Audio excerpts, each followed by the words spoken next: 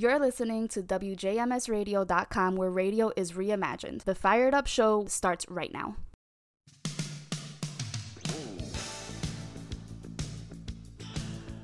And welcome everybody to Monday afternoon right here at Fired Up Radio on WJMSradio.com, where radio is reimagined. Hey everybody, this is Steve. I host the show each week as we get into what's going on in the political world here in the United States. Hope everybody had a great weekend and has a great start to the week happening. So let's get right into it. We've got a pretty full plate today to talk about. But as always, we're going to start it off with our update and our wrap-up of where we are with regard to the COVID-19 pandemic. We are sitting at 47.06 million people who have contracted the disease, and 763,000 people have unfortunately passed away from COVID.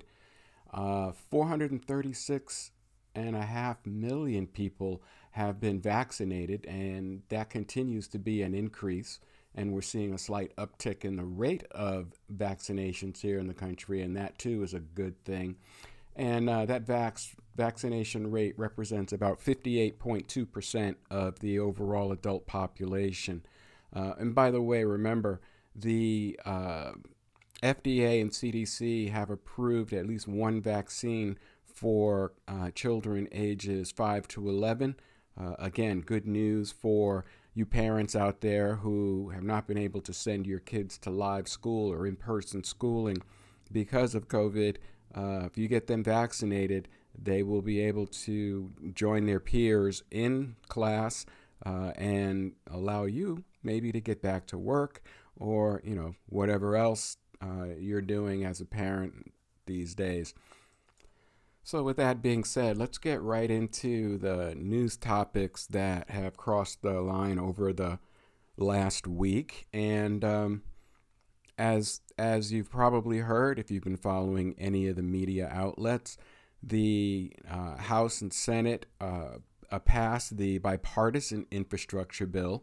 That was the smaller of the two packages that have been moved into the House and Senate for approval. And by the time you're hearing this, it is likely that President Biden has signed that bill into law, and we'll get at least that part of the infrastructure package rolling out the door. And that's a good thing both for the country in terms of our infrastructure and the things that we need done. And politically, for Democrats, this would count as a win. And notable about this bill, we're going to talk about this for a few minutes.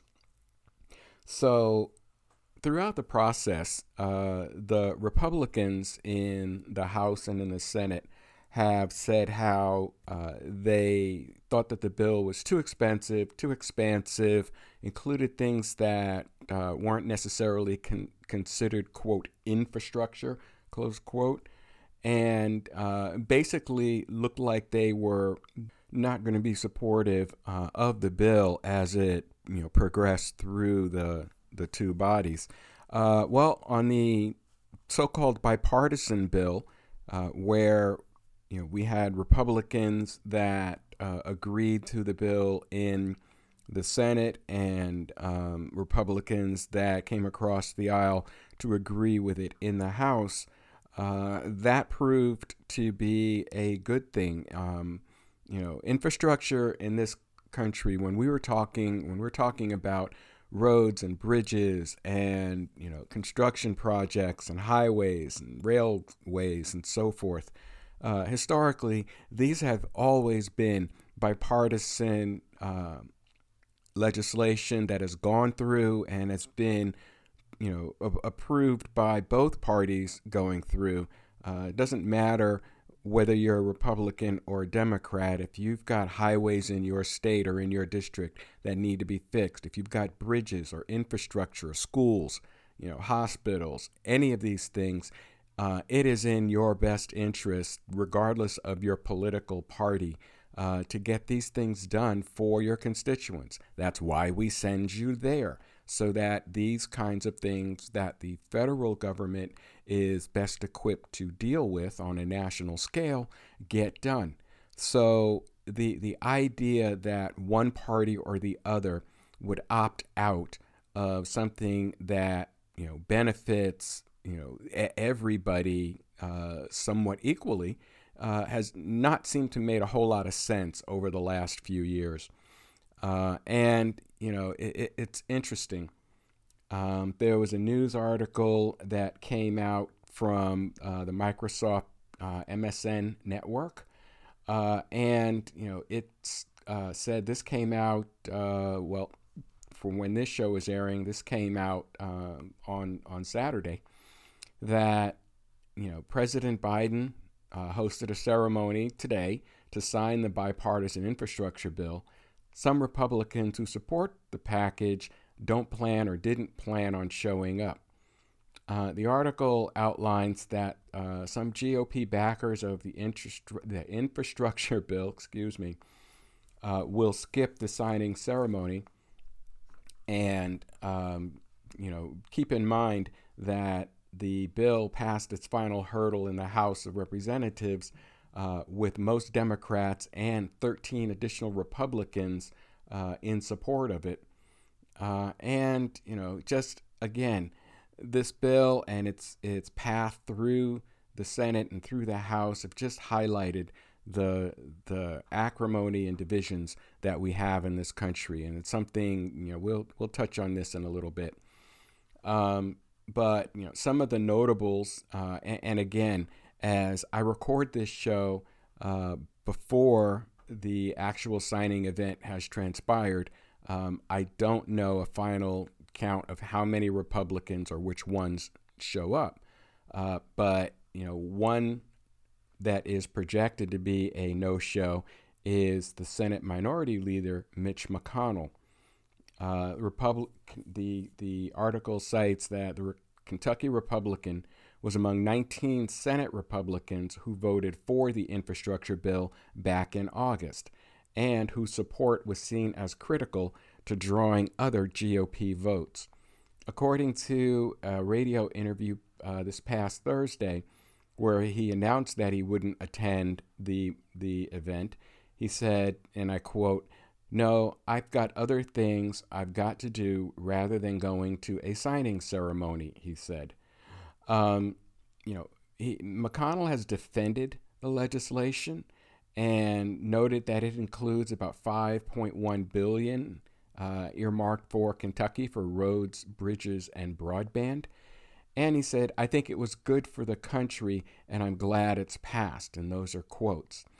And if you recall last week, as we talked about this, as this event was coming up on the horizon, I reminded you to keep an eye out for Republicans who didn't support the bill, but yet will now stand up in front of the media and the cameras and the press and tout how this is something that they got done for the American people. We need to make sure there are 19 Senate Republicans that can honestly and deservedly take credit for having worked to pass this bill.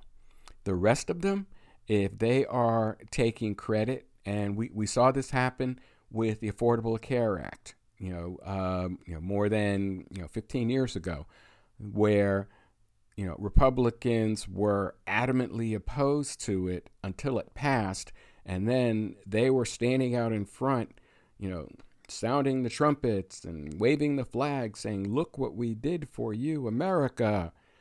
So, we've got to make sure that where we see this political hypocrisy, that we call them out on it, and that we make it the subject of our tweets and our posts and our TikToks and chats and all of that, to say and tell them that you oppose this throughout the process, and now that it's passed and signed into law, now you're standing behind it like you've been there from day one.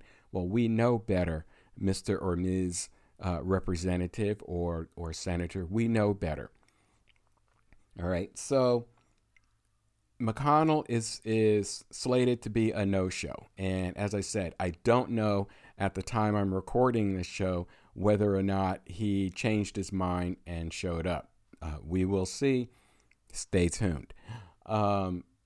It is, again, unusual for infrastructure packages to go through on what's mostly a party line vote. But in this era of hyper-polarized politics, we can't honestly say that we're surprised by it. One of the things that I think the GOP lawmakers are looking at is the reaction from other members of their party to the fact that they joined with Democrats to pass this bill in the House and in the Senate. Apparently they are being ostracized within their own party for being turncoats, and put that in quotation marks, and traitors and so on and so forth, when in true fact they are actually standing up and doing what they were elected to go to Washington and do, and that is to represent the best interests of their constituents. So these Republicans or others who are highly critical include the usual cast of characters. Of course, former President Donald Trump was quoted as saying, "Republicans who voted for the bill, quote, should be ashamed of themselves," close quote, for giving Mr. Biden and Democrats a victory. GOP Representative Marjorie Greene of Georgia called the 13 House members who voted yes in the House traitors. She actually went so far as to tweet out their phone numbers and trigger an avalanche of hate calls and texts and messages and posts and social media against the 13 representatives that voted in favor of the bill. And again, the obvious and perhaps not so obvious hypocrisy of these actions speak volumes about where we are politically in general and where the Republican Party is politically in specifics. House Minority Leader Kevin McCarthy, Republican from California, had urged lawmakers to vote against the bill, saying its passage would make it easier for Democrats to move a separate $2 trillion social policy and climate bill, which Republicans uniformly reject.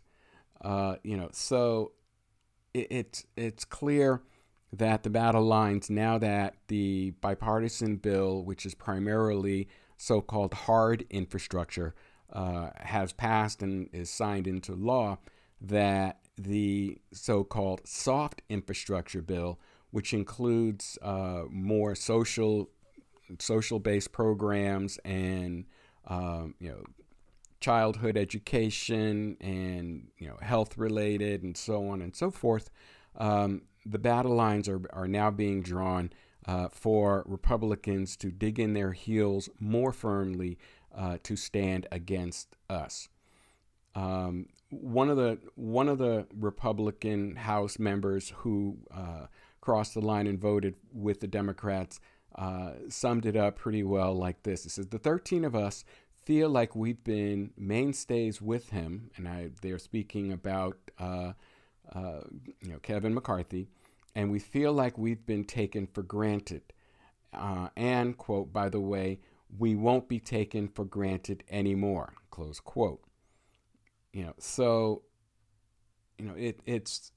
absolutely hypocritical. One of the Congress members, Michigan Representative Fred Upton, has been in the news talking about how not only has he received death threats for voting yes, he also has said that his family have been threatened, his children have been threatened, and some others are saying the same things, that they have received some very, very pointed and directed threats against them as a result of them voting for the bill. Now, something else to note, the bill did not receive unanimous Democratic support. there were 6 Democrats who voted no, and those were primarily from the Progressive Caucus within the Democratic Party. So the 13 Republican votes helped to offset, and the bill ended up passing 228 to 206. It is interesting to note that we had 13 Republicans come over to support the bill and 6 Democrats who voted opposed to it. Again, I think our call to action and our call to awareness has to be, let's see who the people are who come out and give the rah-rah speeches about the infrastructure plan and what a great thing it is and how they were so helpful and so blessed to be part of it, and so on and so forth. If their name isn't on the list of House representatives and senators who voted in favor of that bill, I think we need to call BS on them and let them know visibly and vocally that you might be able to try and take credit, but we're not going to let you get away with it cleanly. So let's see what happens. The next stage now is it moves on to the larger soft infrastructure bill.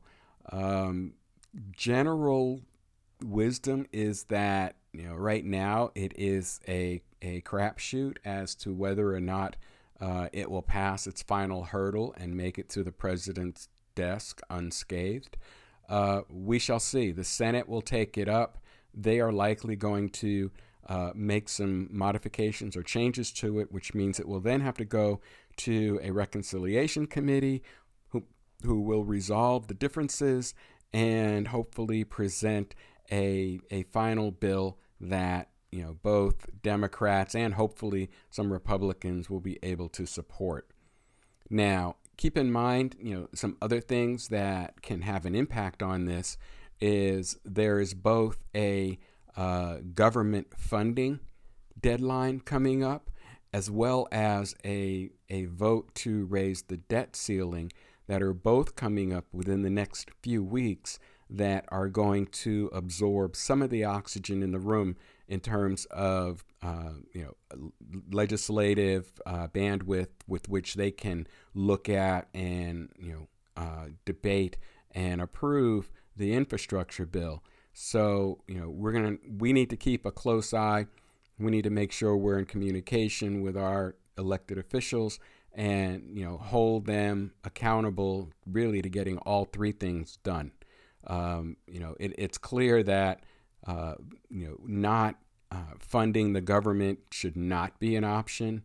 Not raising the debt ceiling would create fairly substantial tidal waves of economic impact around the world.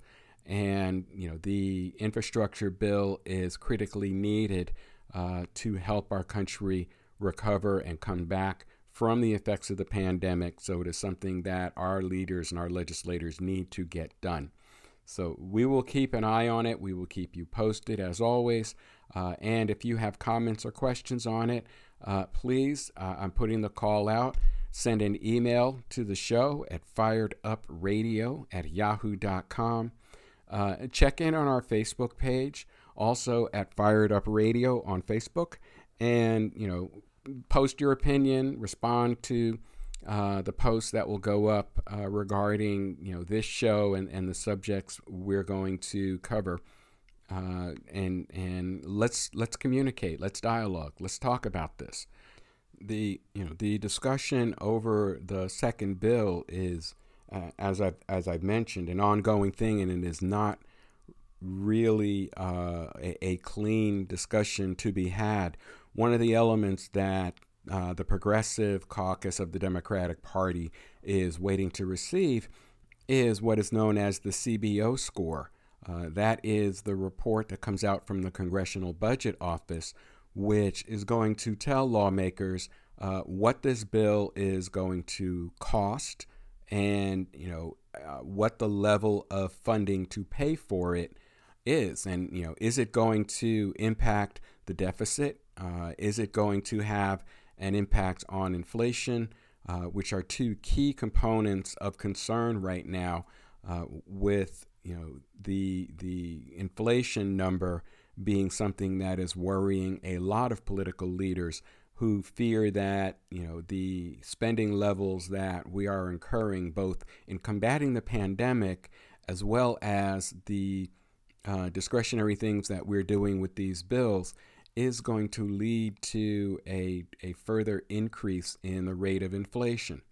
Over the last month, 6 weeks or so, we have seen inflation tick up slightly. The Federal Reserve has not yet taken any actions of substance to address some type of controls for inflation, but that remains to be seen as to what they'll take up as these two bills come to fruition and spending on them begins. So we are definitely seeing some significant economic impacts. You need only have recently filled up the gas tank in your car to see how much gasoline prices have gone up, for example.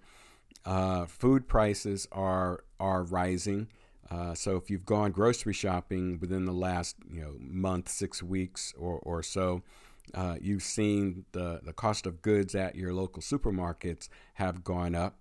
We're still feeling the impacts of the supply chain disruptions that have been going on for about 3 months or longer, with goods being stacked up and delayed at ports of entry all over the country, on both sides of the country. The holidays are coming up, and people are worried that that the presents they're looking to purchase aren't in the stores. That there are delays and back orders and so forth.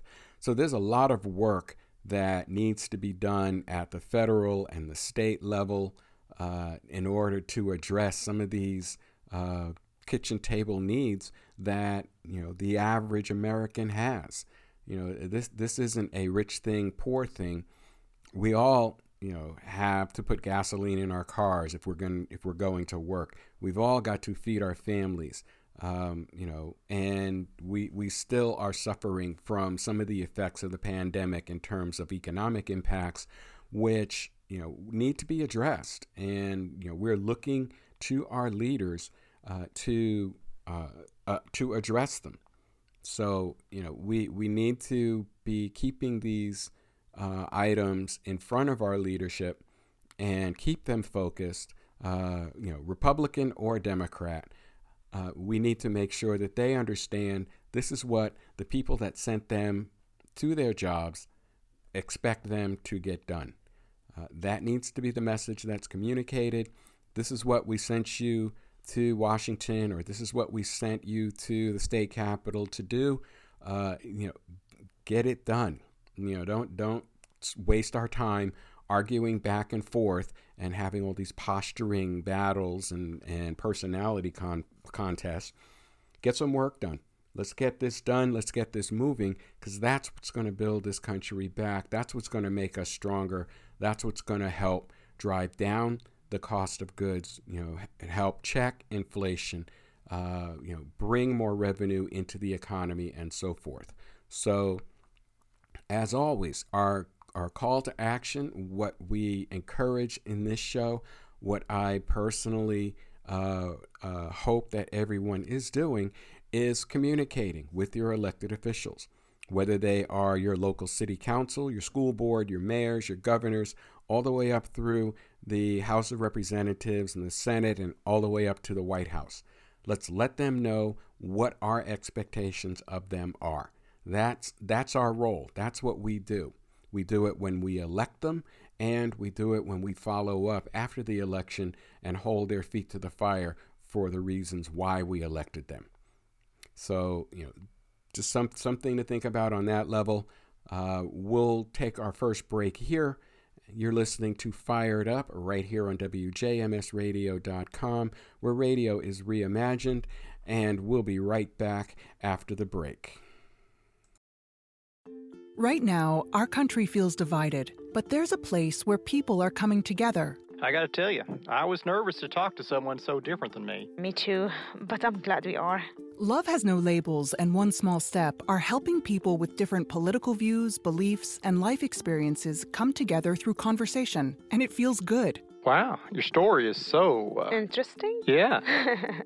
When people actually sit down, talk, and listen to one another, they can break down boundaries and connect as human beings. At lovehasnolabels.com/onesmallstep, you can listen to amazing, life-changing conversations and find simple tools to start a conversation of your own.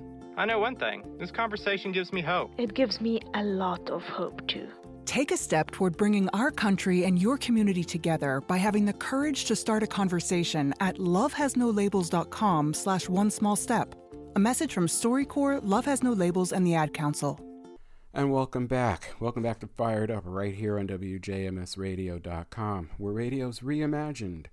All right, we're going to open up and follow up on our redistricting process going on. As I've said, we'll keep you guys up to date on what's happening.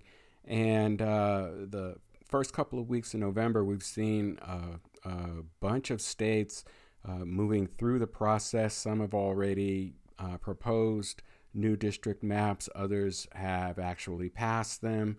Most of them, as we'll get to in a minute, have one type of dispute going on or another. So, I want to highlight what's going on in Utah, as it's kind of representative of what we're seeing happening in several of the states around the country as they work through the redistricting process. This article came out of the Associated Press, and it's dated a couple of days ago, and it talks about the redistricting maps in Utah largely ignore the recommendations of a voter-approved commission and are sparking a backlash and highlighting the challenges that independent panels face in an era of deep political divisions and surging gerrymandering. Jump out of the article right there to kind of fill in a little of the background. Be aware that many states had brought forward legislation to create nonpartisan panels to handle the redistricting effort, because the politically partisan gerrymandering that was going on had gotten so out of control that districts were becoming unmanageable and not representative, and in large cases, communities of interest, which is a code phrase for communities of color, were being neglected, either intentionally or just mathematically, from the process of being duly represented and equally represented as it's called for in the Constitution. So there were a few states that created these independent commissions specifically for the process of the once-in-a-decade redistricting effort. And the hope was that these members could work together to draw new voting districts free of partisan gerrymandering. In practice, however, what's being reported is that commissions in Virginia and New York have splintered along partisan lines. In Ohio, the majority Republicans passed state legislative maps over Democratic objections. And then in Utah, which is the case in several states, the lawmakers were under no legal obligation to use the commission-created maps, and they didn't. Instead, they drew and approved their own maps in the span of less than a week, creating U.S. House districts that further carve up, Democratic-leaning Salt Lake County, for example, to make that state's only swing district more reliably Republican. And we've talked about this many times on this program, going back to even at the start of the census, when we were still just counting. We talked about how and what the importance of redistricting was. So, as I said, the Utah legislature was under no obligation to use the maps proposed by the commission, and they created their own. Republican Governor Spencer Cox gave his approval to the new maps this past Friday by signing the bill from the legislature.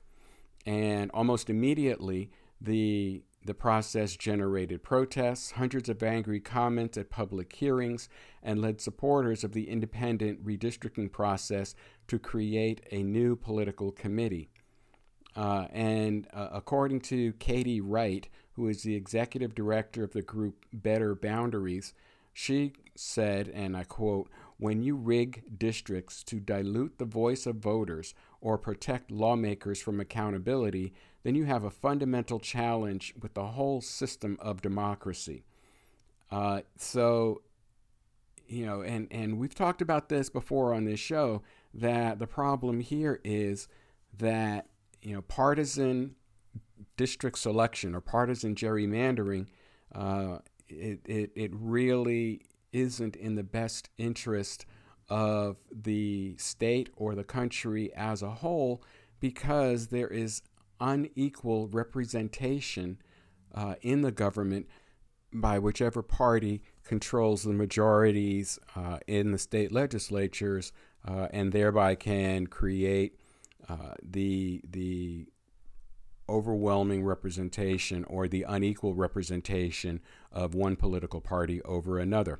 And we talked about this last week, where in one state, Republicans make up right around 50% of the constituency, but control 80% of the legislative seats. And you can go state by state around the country and see other examples of this.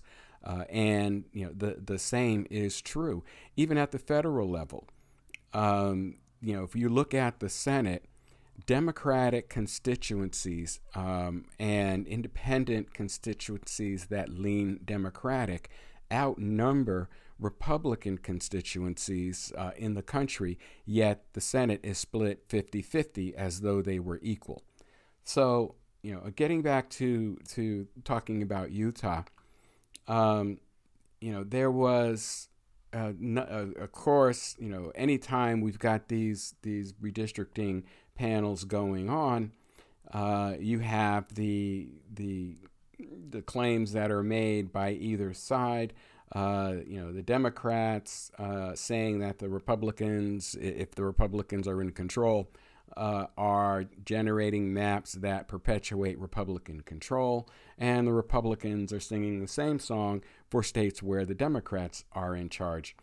In Utah, for example, the Republican state lawmakers said that their maps better reflect the entire state by including both rural and urban voters in districts. They also noted that the state constitution gives them the power to draw voting maps, and said they are better suited to the task as elected officials than the panel of appointees. So, one might ask, and the article poses this question. It says that voters generally perceive redistricting to be fairer when done by independent commissions than when lawmakers draw their own maps, according to recent research by the University of Southern California. He said, but the key to creating commissions that are truly independent, not comprised of politicians or merely advisory to the legislature. That's the key to making districts that are fairer and more representative. The truly independent commissions seem to be working so far. It's the other ones where the questions are coming up that was cited in the article. The article goes on to say, some commissions, such as those in Arizona, California, Colorado, and Michigan, consist solely of citizens who hold the final say on what maps to enact. By contrast, the commissions in Ohio and Virginia include politicians among their members. Those in New York and Virginia are like Utah in being required to submit their maps to legislators for final approval. Herein lies the difficulty. So you can have an independent commission that can draw up, districts that are, fairer and more equitable. But ultimately, if you then hand those maps to the state legislature, which is under partisan control by one party or the other, who has the ability to reject them out of hand, then the whole commission process basically has been moot. And this is the problem that we're seeing in many of the states that are undertaking the redistricting efforts. And there was an interesting article or list of articles under the heading of redistricting in the Associated Press. And let's stroll down through them, and you'll see exactly what I'm talking about. So we'll start off. This one came out about the maps being drawn in South Carolina. And it says, South Carolina House and Senate committees could soon send their proposed redistricting maps to their whole chambers. The House Judiciary Committee was scheduled to meet Tuesday to discuss the maps of the 124 House districts late on November. And, the article says in another part that this is not without controversy, as one side is complaining that the other side, of course, is creating maps that are favorable to partisan control.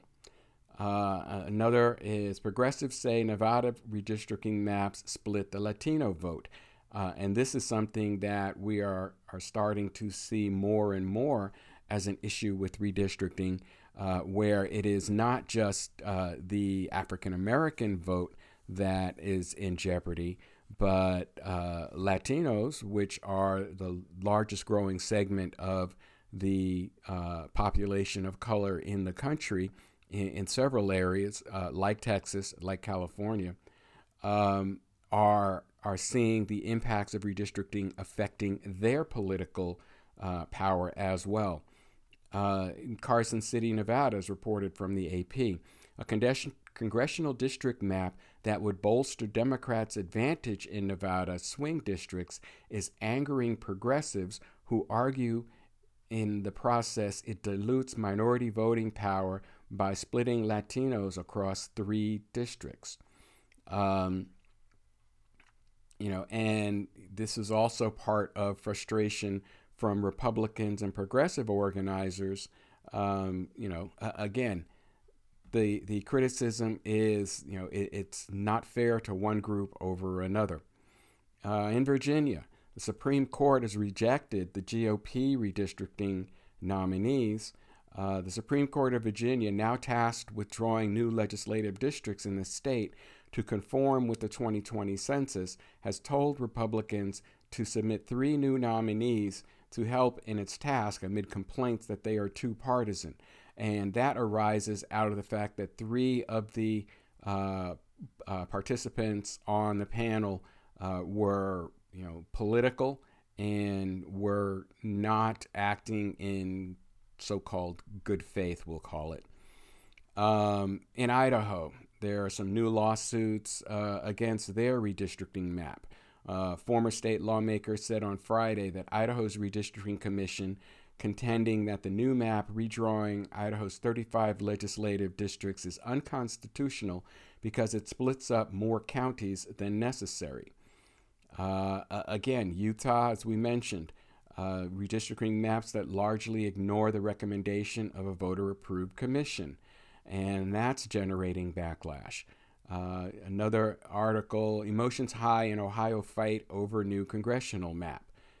Anger, tears, and a summoning of security marked Friday's public hearing on what Ohio's next map of U.S. House districts will look like. And again, these are just the headlines. If you go to the Associated Press and put in the keyword search redistricting, you can get access to all of these articles that I'm citing here. In Iowa, here we've got the case where redistricting will pit members, House members of the same party against each other as, a district is eliminated or districts are consolidated or the maps are redrawn There's another one where one of the representatives who was going to face a governor has withdrawn from the race because the new district map has moved her house. I'm sorry, she was competing with another House representative. She's withdrawn from the race because the newly drawn district map moves her house out of the district that she was going to represent. North Dakota, Governor Doug Burgum has signed the legislative redistricting bill that was overwhelmingly approved in the state legislature. And it was redistricting was among the main issues before the Republican-controlled legislature in its special session, which convened on Monday. So, North Dakota has signed its redistricting map into law. Over in Wisconsin, the Republican-controlled Wisconsin legislature on Thursday gave final approval to the GOP's redistricting plans after maps proposed by a nonpartisan commission were lambasted by several Democrats. So Democrats complained and the Republican approved a GOP redistricting plan as a result.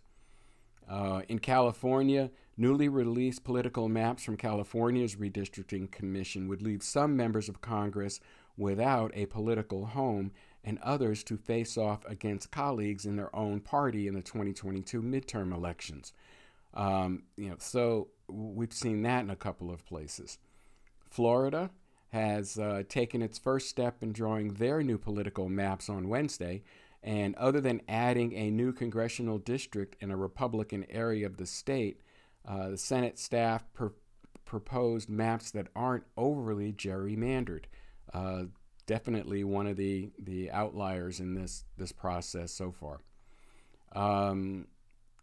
Again, another article talks about the protests going on in Utah over its maps.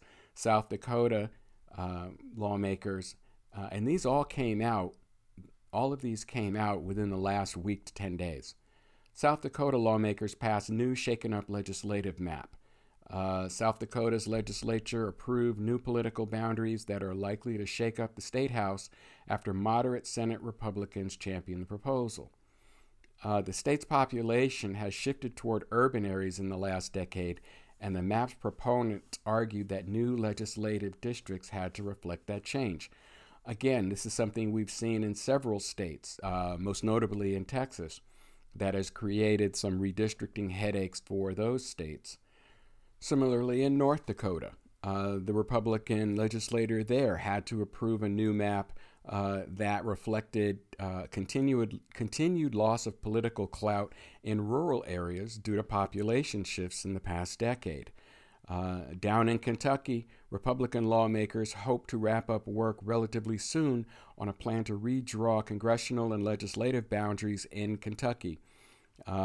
Proposed maps hope to wrap up and get those maps in place, and no news on whether there's any controversy there, but I wouldn't bet against it.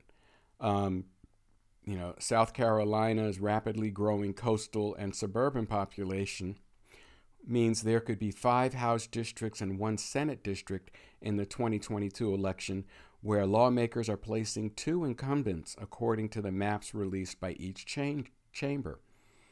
North Carolina, well positioned to pick up at least 2 House seats in next year's election, but it's not because the state is getting redder. The state remains a perennial battleground state, closely split between Democrats and Republicans in elections, and the redistricting looks like it is going to weigh into that battle. Even way up in Alaska, divided Alaska Redistricting Board voted Tuesday on House district pairings for the Senate seats for Anchorage area that one member said would leave open the board to an unfortunate and easily winnable argument of partisan gerrymandering. What does that mean? It means that Alaska's redistricting plan is probably going to come under court scrutiny. In Georgia, the Georgia Senate voted 34-21 on Tuesday to pass Senate Bill 1EX, which would redraw district lines in the state Senate for the next 10 years in a way projected to give Republicans a 33-23 majority. Let's see, South Dakota, Utah, another article following up. Montana. Democrats are disappointed with final Montana congressional districts. A new map dividing Montana into 2 congressional districts for the first time in decades was finalized Tuesday, triggering disappointment from Democrats who hoped to craft a different Western district that would give them a better chance of winning an increasingly Republican-dominated state. And, you get the gist of where it's going. A couple of other key notes to point out here. And this one in Nevada, Asian Americans push for representation via redistricting. As I said a few moments ago, when we're talking about redistricting and the struggles that we see, it is not just African Americans that have the issue. And again, this from Nevada. From Hamtramck, Michigan to Las Vegas, Nevada, activists are pushing states to ensure growing Asian American and Pacific Islander communities can be equally represented in government during the once-in-a-decade redistricting process. Much like Latinos, Asian American Pacific Islanders, otherwise known, you'll hear it mentioned as AAPI, groups are also on the rise in this country and are looking for improved representation, in the House and in the state houses. So you get the idea and the gist of what's happening around the country with redistricting, and it is something that is going to be a subject of deep discussion for a while. I'll post a link to this directory in the AP so that you can go in, dive down and read, the articles from around the country for yourself. What I've given you a very, very high view look at it.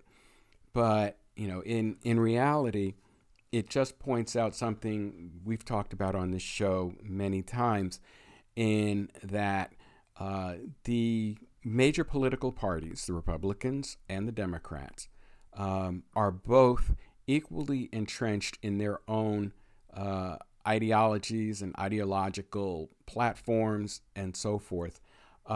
And it's clear that on both sides, obviously the goal that these parties are really working toward is to maintain, increase, and expand their own political power. The sacrifice for that increase in political power is that they are less and less inclined to listen to us, their constituents. We've seen this, and we've talked about this on this show many times, where issues that have overwhelming public support, 75, 80% poll numbers, across the country, across multiple polls, clearly indicate, strong public sentiment, one way or the other, for an issue, do not show up as reflected in how our elected officials handle that issue when it comes time to vote. It is clear the American people do not like when the government has to shut down, but yet Republicans, Democrats, or Democrats and Republicans will play the game of holding the economy or holding the government hostage to a political point time and time again. We've seen it going back, 20 years or more. And it just goes to show what one thing that we, the voters, can change is who represents us in our Senate, in our U.S. House of Representatives, in our governor's offices, in our state legislatures, in our city and county elected officials ranks. And the key there is that we, the people, have to be engaged and communicating and involved. If we are not happy with who is representing us or how they are representing us, it is up to us to exercise our control over those individuals through the vote process every election that comes up.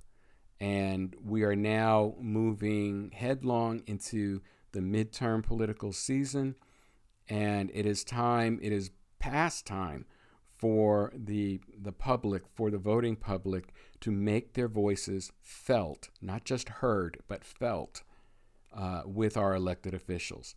So as always, our call to action is get engaged, get educated, learn the positions. What do your elected officials stand for or stand against? How does that line up with how you feel?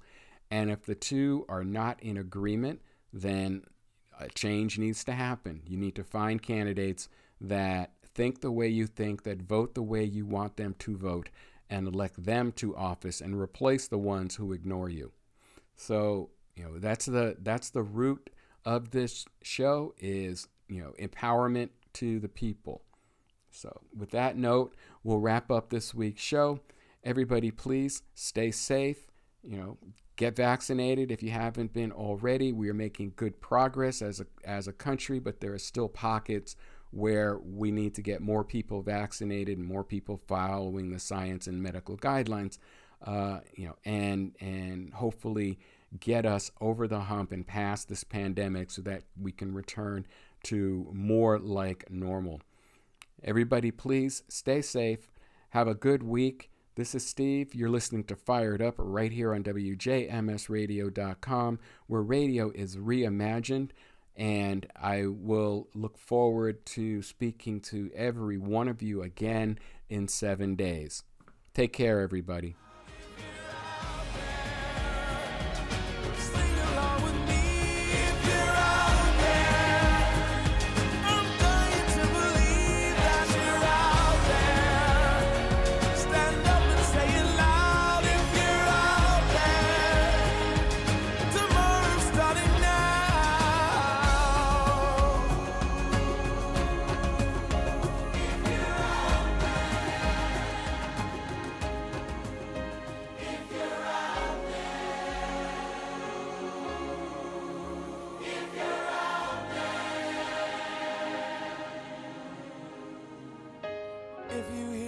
Message wherever you stand, I'm calling every woman, calling every man.